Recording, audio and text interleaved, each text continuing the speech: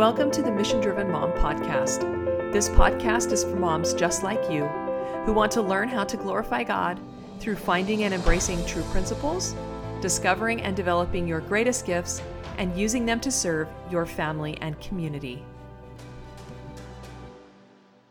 Welcome. Thank you for joining me for the next few minutes. We're going to talk about the types of people in hell. And I'm going to explain to you in just a minute what I mean by that. My name is Audrey Rindlisbacher. I'm the founder of the Mission Driven Mom and author of The Mission Driven Life. You can run over to themissiondrivenmom.com and grab a free copy of that ebook and audiobook to give you some background in the 7 laws of life mission that we focus on here at the Mission Driven Mom. Today we're going to spend some time in one of my favorite books. I know I have a lot of favorite books, but this is really a family favorite as well. We've all read it multiple times and discuss it regularly. It's called The Great Divorce by C.S. Lewis, and it's an allegory of heaven and hell. So when we talk about the types of people in hell, we're going to talk about the types of people that C.S. Lewis thought was in hell. And we're going to talk about a heaven and hell that, I don't know, at least I wasn't exposed to this kind of heaven and hell. And he says specifically in the introduction to the book that he's not trying to start a conversation about what it might really be like. He really wants to present some ideas, and he's using this allegory to do that, and it does have a moral lesson. But what I've learned here about the nature of human beings and what really constitutes, I don't know, devil-like behavior, should I say, has really been transformed by the way that he presents this material and tells this tale. Now, the kind of hell that we start out in at the beginning of this book is definitely not the kind of hell that I've ever learned about. It's definitely not fire and brimstone or torture and pain and anguish. It's a very dull place. It's a very boring place. And it took me a little while the first time I read it to really get my mind around what C.S. Lewis was presenting to me as his version of hell. I'll mention as a side note as well, C.S. Lewis spoke often of hell.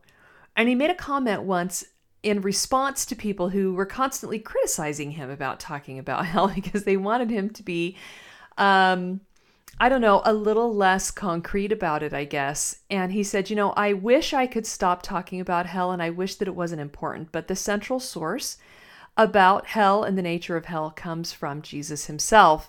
And that being the case, I think it's something that we ought to keep at the forefront of our minds.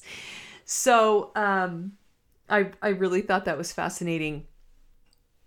At the beginning of this book, C.S. Lewis kind of is saying, what if it was like this? He places himself in the first person. He's the narrator of the tale, and he's standing in line to get on a bus. And he tells us that he has been walking through town for several hours now, and everything has stayed the same no matter how long he's walked. He says that it's raining. Not a pouring rain, a drizzling, boring, annoying rain. It's evening twilight. And he says it's at that dismal moment when only a few shops have lit up and it's not yet dark enough for their windows to look cheering. He describes it as gray, dingy lodging houses, small tobacconists, annoying little bookstores, windowless warehouses. It's really quite a drab place. And, almost the kind of monotony that would drive you crazy if you spent too much time there. And no matter how long he walks, the nature of the place doesn't ever change. It's gray, it's dull, it's quiet, there's no one around. He says later on in describing hell that everyone lives really far apart from each other because things show up if they just think about them. And so they can think of a new house. And so they're so antagonistic and contentious. They can't ever get along with each other. And so they just imagine themselves a new house and move further and further away from each other. And so this central part of town is essentially deserted because everyone has moved out and away, thousands, tens of thousands, millions of miles away. So he's finally found this line of some people who are waiting for a bus to come. And he doesn't say that he's in hell, and he doesn't say that he's going to heaven. He just describes the nature of the places. And so we know kind of what it's looking like, where he is. And then he starts in, and I don't know on which reading, because I've read this many times, I don't remember on which reading that I really started to look at this first chapter differently. But at some point, it occurred to me that as he's describing this line of people, he's actually describing what they're like. And it just hit me. These are the kinds of people he thinks would be in hell. And they're definitely not the kind of people that I had ever imagined being in hell. And so I wanted to share this with you because it says so much about what really is wrong with us, what really is, we don't use this word often, but what really is kind of evil within us, if exaggerated and brought to its magnified to its greatest degree. And it's a great checkpoint for me. I find myself shying away more and more from these behaviors that he outlines because I had never seen them as being so destructive. He's saying they're in hell. These behaviors, these attitudes, these ways of being that he describes have landed people in hell. And it's almost like that self-made hell that we can make for ourselves, even in this life, with the kind of behavior we adopt. And of course, many of these attitudes and mindsets are addressed specifically in the MDM Academy for that reason, because it became very clear to me that there was a lot of truth in what C.S. Lewis is saying about what really gets us into trouble and trips us up. And it's often not our greatest vices.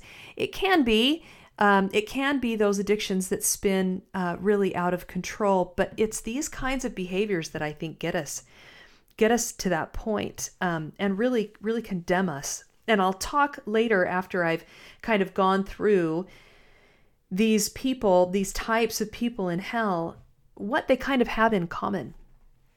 So he's at the bus stop and he's in line, and he says he was kind of concerned about the length of the line and about his ability to actually get onto the bus when it got there. And so he had a stroke of luck because there was a woman, he calls her waspish, standing ahead of him in line with a man who seemed to be with her. She says, "Very well then, I won't go at all, so there," and left the line.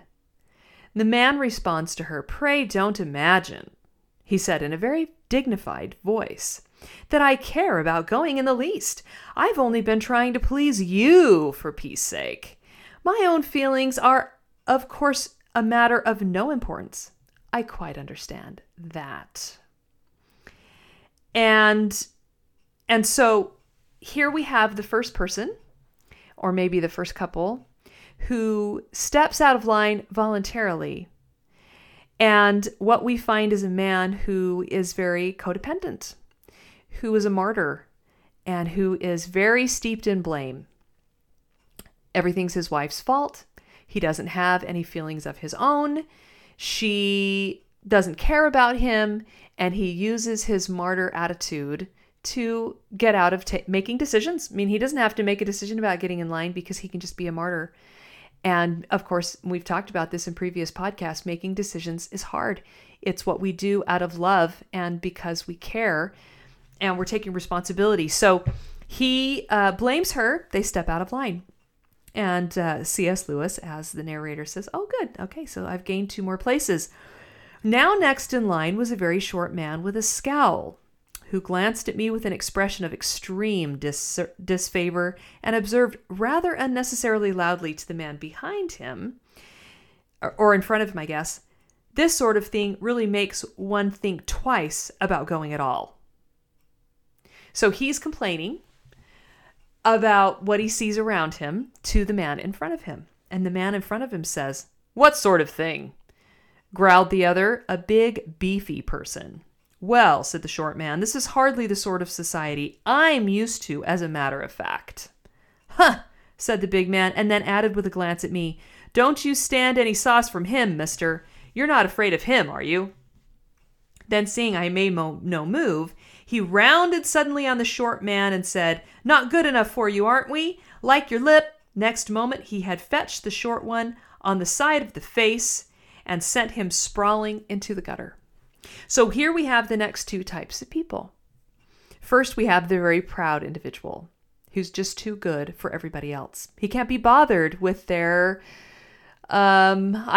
ignorance or poverty or whatever it is that's making him feel like he's better than everybody else.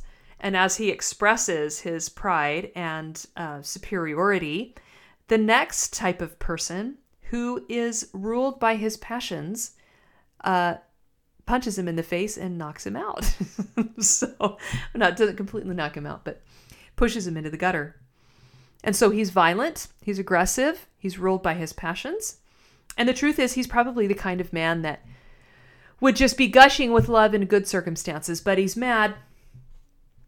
He doesn't have any self-discipline, and he hits the other man in the jaw. And the short man quickly gets to his feet and limps away from the line. And it's interesting because the big man says to everybody around him when he knocks the guy over, let him lay, let him lay. I'm a plain man, that's what I am, and I got to have my rights, same as anyone else, see? So that's the kind of man that he is.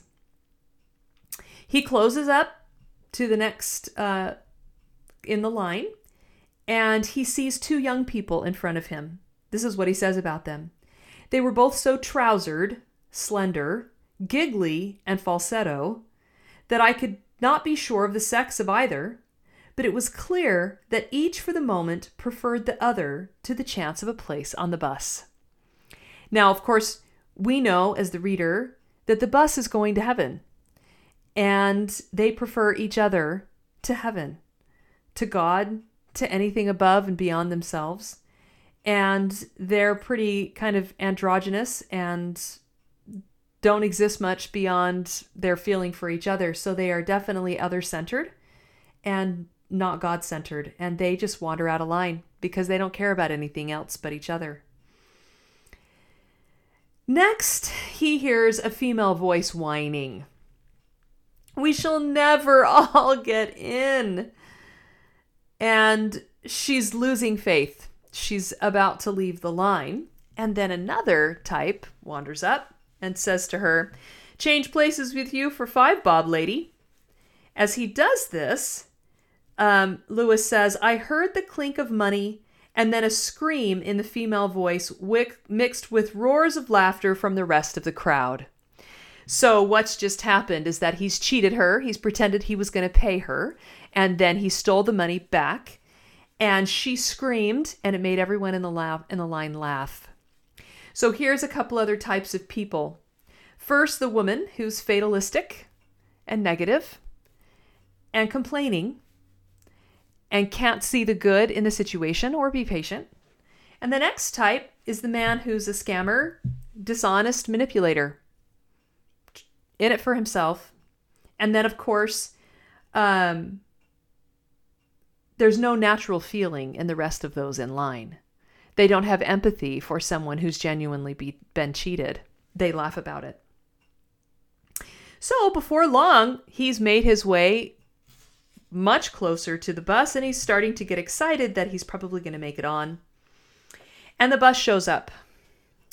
A wonderful vehicle blazing with golden light, heraldically colored. The driver himself seemed full of light, as he used only one hand to drive with. The other he waved before his face, as if to fan away the greasy steam of the rain. A growl went up from the queue as he came in sight. And then someone says, and he's our next character, "Looks as if he had a good time of it, eh? He's talking about the driver. Bloody pleased with himself, I bet. My dear, why can't he behave naturally? Thinks himself too good to look at us? Who does he imagine he is? All that gilding and purple, I call it a wicked waste. Why don't they spend some of the money on their house property down here? Goodness, I'd like to give him an earful. Then C.S. Lewis pipes in again. I could see nothing in the countenance of the driver to justify all this, unless it were that he had a look of authority and seemed intent on carrying out his job. So this eighth type of person in hell is full of jealousy. He can't see the good in the driver. He can't see what he's actually trying to accomplish because he's so jealous of his glory and grandeur and natural authority. Then, as you can imagine, they all fought like hens to get on board the bus, even though there was plenty of room for us all, Lewis said. So they're aggressive and, of course, selfish, only thinking of themselves. He was the last to get on. The bus was only half full. He says he selected a seat at the back, well away from all the others, and yet someone managed to come and take a seat by him. Now, this young man begins to complain about hell, that there isn't enough intellectual life there, that the people are kind of waking up. And he goes on to describe his childhood. He says, this is how Lewis described it. He appeared to be a singularly ill-used man. His parents had never appreciated him, and none of the 5 schools at which he had been educated seemed to have made any provision for a talent and temperament such as his. To make matters worse, he had been exactly the sort of boy in whose case the examination system works out with the maximum unfairness and absurdity. It was not until he reached the university that he began to recognize that all these injustices did not come by chance, but were the inevitable results of our economic system. So he's the ultimate victim. Nothing is his fault. He has been ill-used by everyone from birth.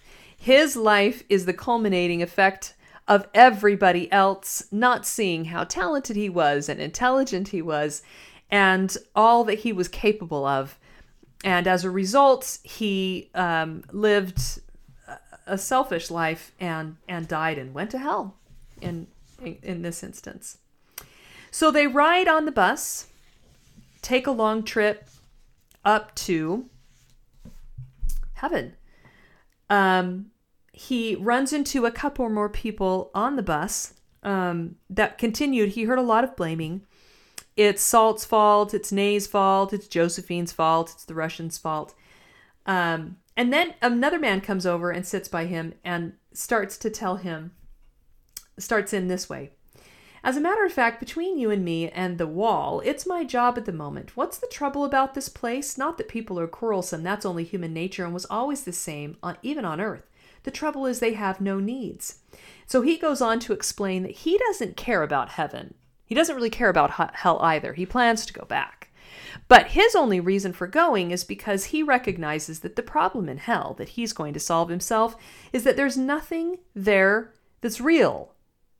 That everyone can have whatever they want just by imagining it. And so he's got to go to heaven and bring something real back so that there's an economic system and a real economic need. So he's definitely a materialist. He's materialistic. It's all about things. It's not about the spiritual or the higher. He doesn't want to learn what there is there for him in heaven. He doesn't want to progress. He simply wants to have things. He's definitely a humanist, a relativist, a pragmatist. And then he meets a progressivist who's also in hell.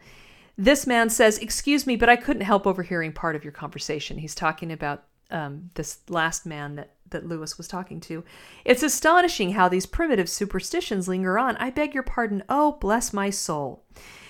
There is not a shred of evidence that this twilight is ever going to turn into a night. There has been a revolution of opinion on that in educated circles. I'm surprised you haven't heard of it.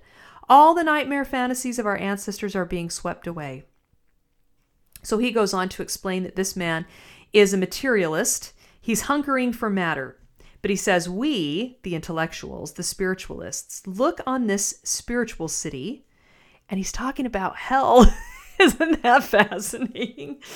He's talking about how this guy's never going to get anywhere getting something real from heaven and being a materialist. That's not really what they need. They need to transform hell, this spiritual city, for with all its faults, it is spiritual, as a nursery in which the creative functions of man, now freed from the clogs of matter, begin to try their wings. A sublime thought. So these are all the types of people that C.S. Lewis has met in hell and on his way out of hell into heaven. And the rest of the book plays out with many of these individuals entering into heaven and seeing what it's like there and being given the opportunity to progress truly spiritually. And it's interesting to look at, it's so fascinating to look at which of them are willing to look at the truth and make changes in themselves, and which of them are not. Which of them are so stuck in their own view of things and in their own reality that they can't see what the truth really is. And this progressivist is so fascinating to me. And of course, these are the types of people that C.S. Lewis was always battling in his other literature too. So I've read enough of him to see the humor in it.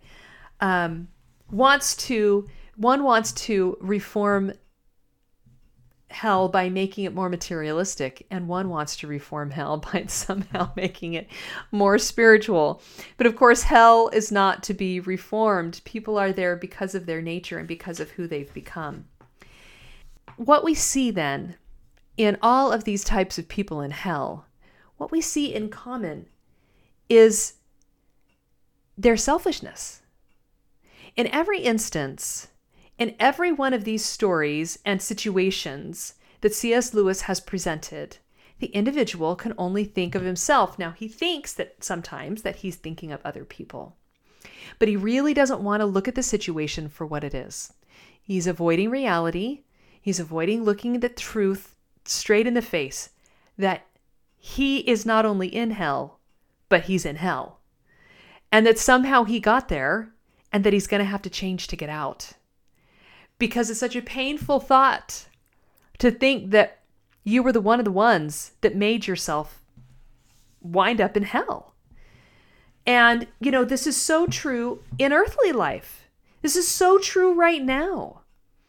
That when we're petty, when we're all of these things, when we're materialistic, when we're more worried about having the newest, best idea, when we're other-centered, when we're fatalistic and negative, when we're dishonest, when we're ruled by our passions, when we're codependent and a martyr, when we blame, when we're proud, when we're self-righteous, when we're jealous, when we're aggressive, all those are the behaviors that, given enough time and given enough food, when fed enough, become the very nature of the person.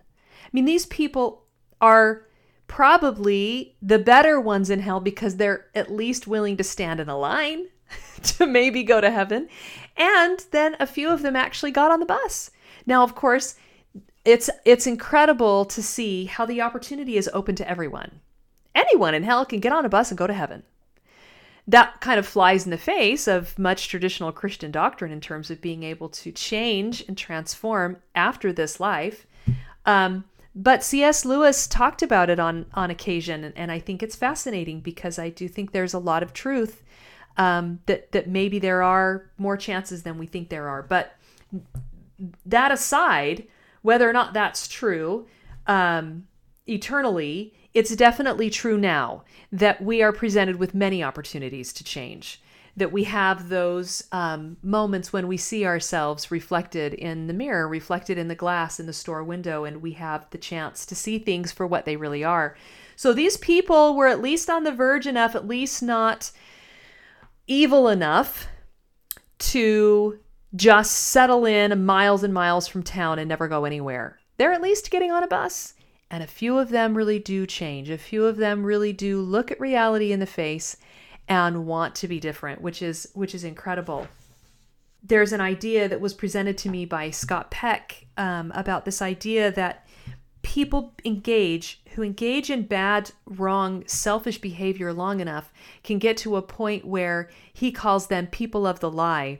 They get to a point where it's virtually impossible for them to see the truth anymore because their lives are so shrouded by lies, and predominantly the lies they tell themselves. But before we wind up this podcast, I want to make one more fascinating point from The Great Divorce, and then I'll leave you to read it. It's one of several readings, suggested optional readings in level 2 of the Academy, and we look for principles in it, which is a very awesome thing to do. But I want to explain to you the actual relationship between heaven and hell that Lewis is presenting here, because it also says something about the nature of the people that are in hell. He arrives on the bus to heaven. And it's not actually heaven, it's like a waiting station. And you have to traverse mountains. You have to make the decision to climb the mountains. And there are spirits that have come down from the mountains to greet this bus, people that have been specifically sent from the earthly lives of these individuals who were in hell, to try to get them to come on this journey to heaven with them. And so the first thing that he says when he gets on the bus is how large. I want to read his words of how he describes the difference. We know a little bit about what hell felt like. The outskirts of heaven feel like this. The light and coolness that drenched me were like those of summer morning, early morning, a minute or two before the sunrise. Only there was a certain difference. I had the sense of being in a larger place, perhaps even a larger sort of place than I had ever known before, as if the sky were further off and the extent of the green plain wider than they could be on this little ball of earth. I had got out in some sense, which made the solar system itself seem an indoor affair. It gave me a feeling of freedom, but also of exposure, possibly of danger, which continued to accompany me through all that followed. So he has this incredibly liberating freeing. It's so big and expansive and gorgeous and real. It's so real that it hurts them to walk on the grass because it is real. And come to find out, the people from hell are not. It feels like diamonds. It feels like glass to them. Everywhere they walk, it's incredibly painful because they've entered realness and hell wasn't real. He says, my attention was caught by my fellow passengers who were still grouped about in the neighborhood of the omnibus, though beginning, some of them, to walk forward into the landscape with hesitating steps. I gasped when I saw them. Now that they were in the light, they were transparent. Fully transparent when they stood between me and it, smudgy and imperfectly opaque when they stood in the shadow of some tree. They were, in fact, ghosts. Man-shaped stains on the brightness of the air. One could attend to them or ignore them at will, as you do with the dirt on a window pane. They're not real. And that idea that the individuals in hell are just ghosts paints this incredible picture that has just stayed with me and made me just adore this book. Because when we are not who we should be, we become shadows of ourselves. We are not real. We are not the real person we were meant to be when we're petty and jealous and aggressive and ruled by our passions and prideful. That is not who we really are. And this is one of the most incredible things that I'm gonna be a spoiler. There's so many incredible stories about those that change and don't. I'm not worried about whether or not you'll read it, because I know you will. But I want to give this last little bit away because it says so much about what's really happening. Lewis, it's actually George MacDonald who was an incredible man, and you ought to look him up, becomes his tour guide, and they go around together for a little while and they're talking. And at one point he says that the bus and the people in the bus have been getting larger since they arrived in the outskirts of heaven. And Lewis says, "Do you mean that hell, all that infinite empty town, is down in some little crack like this. A crack in the ground between the grass blades is what he means. Yes, he answers. All hell is smaller than one pebble of your earthly world, but it is smaller than one atom of this world, the real world. And he goes on, all loneliness, angers, hatreds, envies, and itchings that it contains, if rolled into one single experience and put into the scale against the least moment of the joy that is felt by the least in heaven, would have no weight that could be registered at all. And so what he's saying here is that those that wind up in hell are the ones that are small and petty and selfish and groveling, that are other-centered, that don't center themselves on truth and principles and God, that don't look at something larger than themselves, that aren't, I think it's telling that Lewis says that although heaven was gorgeous and beautiful and he felt freedom, he also felt some fear, because it's risky. Being who you really were meant to be is risky. It's scary. It's bigger than you are now. But you can only become that person by taking those steps. I could not believe it the first time I read the book, that the bus came up out of the cracks in the ground because it was smaller than a blade of grass. And that is how you feel when you don't reach your potential, when you look at the negative, when you complain, when you're jealous. You feel small because you're acting small. You're acting like a ghost of your real self. Who you really are is strong and competent and talented and capable and responsible and amazing. And so as you think about the types of people in hell, and as you spend time in The Great Divorce with C.S. Lewis, I challenge you to look at the people who change and why they change and how they change, and to be on that journey to be the best you, to stay away from being a victim and from being selfish and from being petty and small, and to make more of yourself to become who you were really meant to be. Thank you so much for joining me. Make sure to go grab your copy of The Mission Driven Life at themissiondrivenmom.com, and I will see you next time.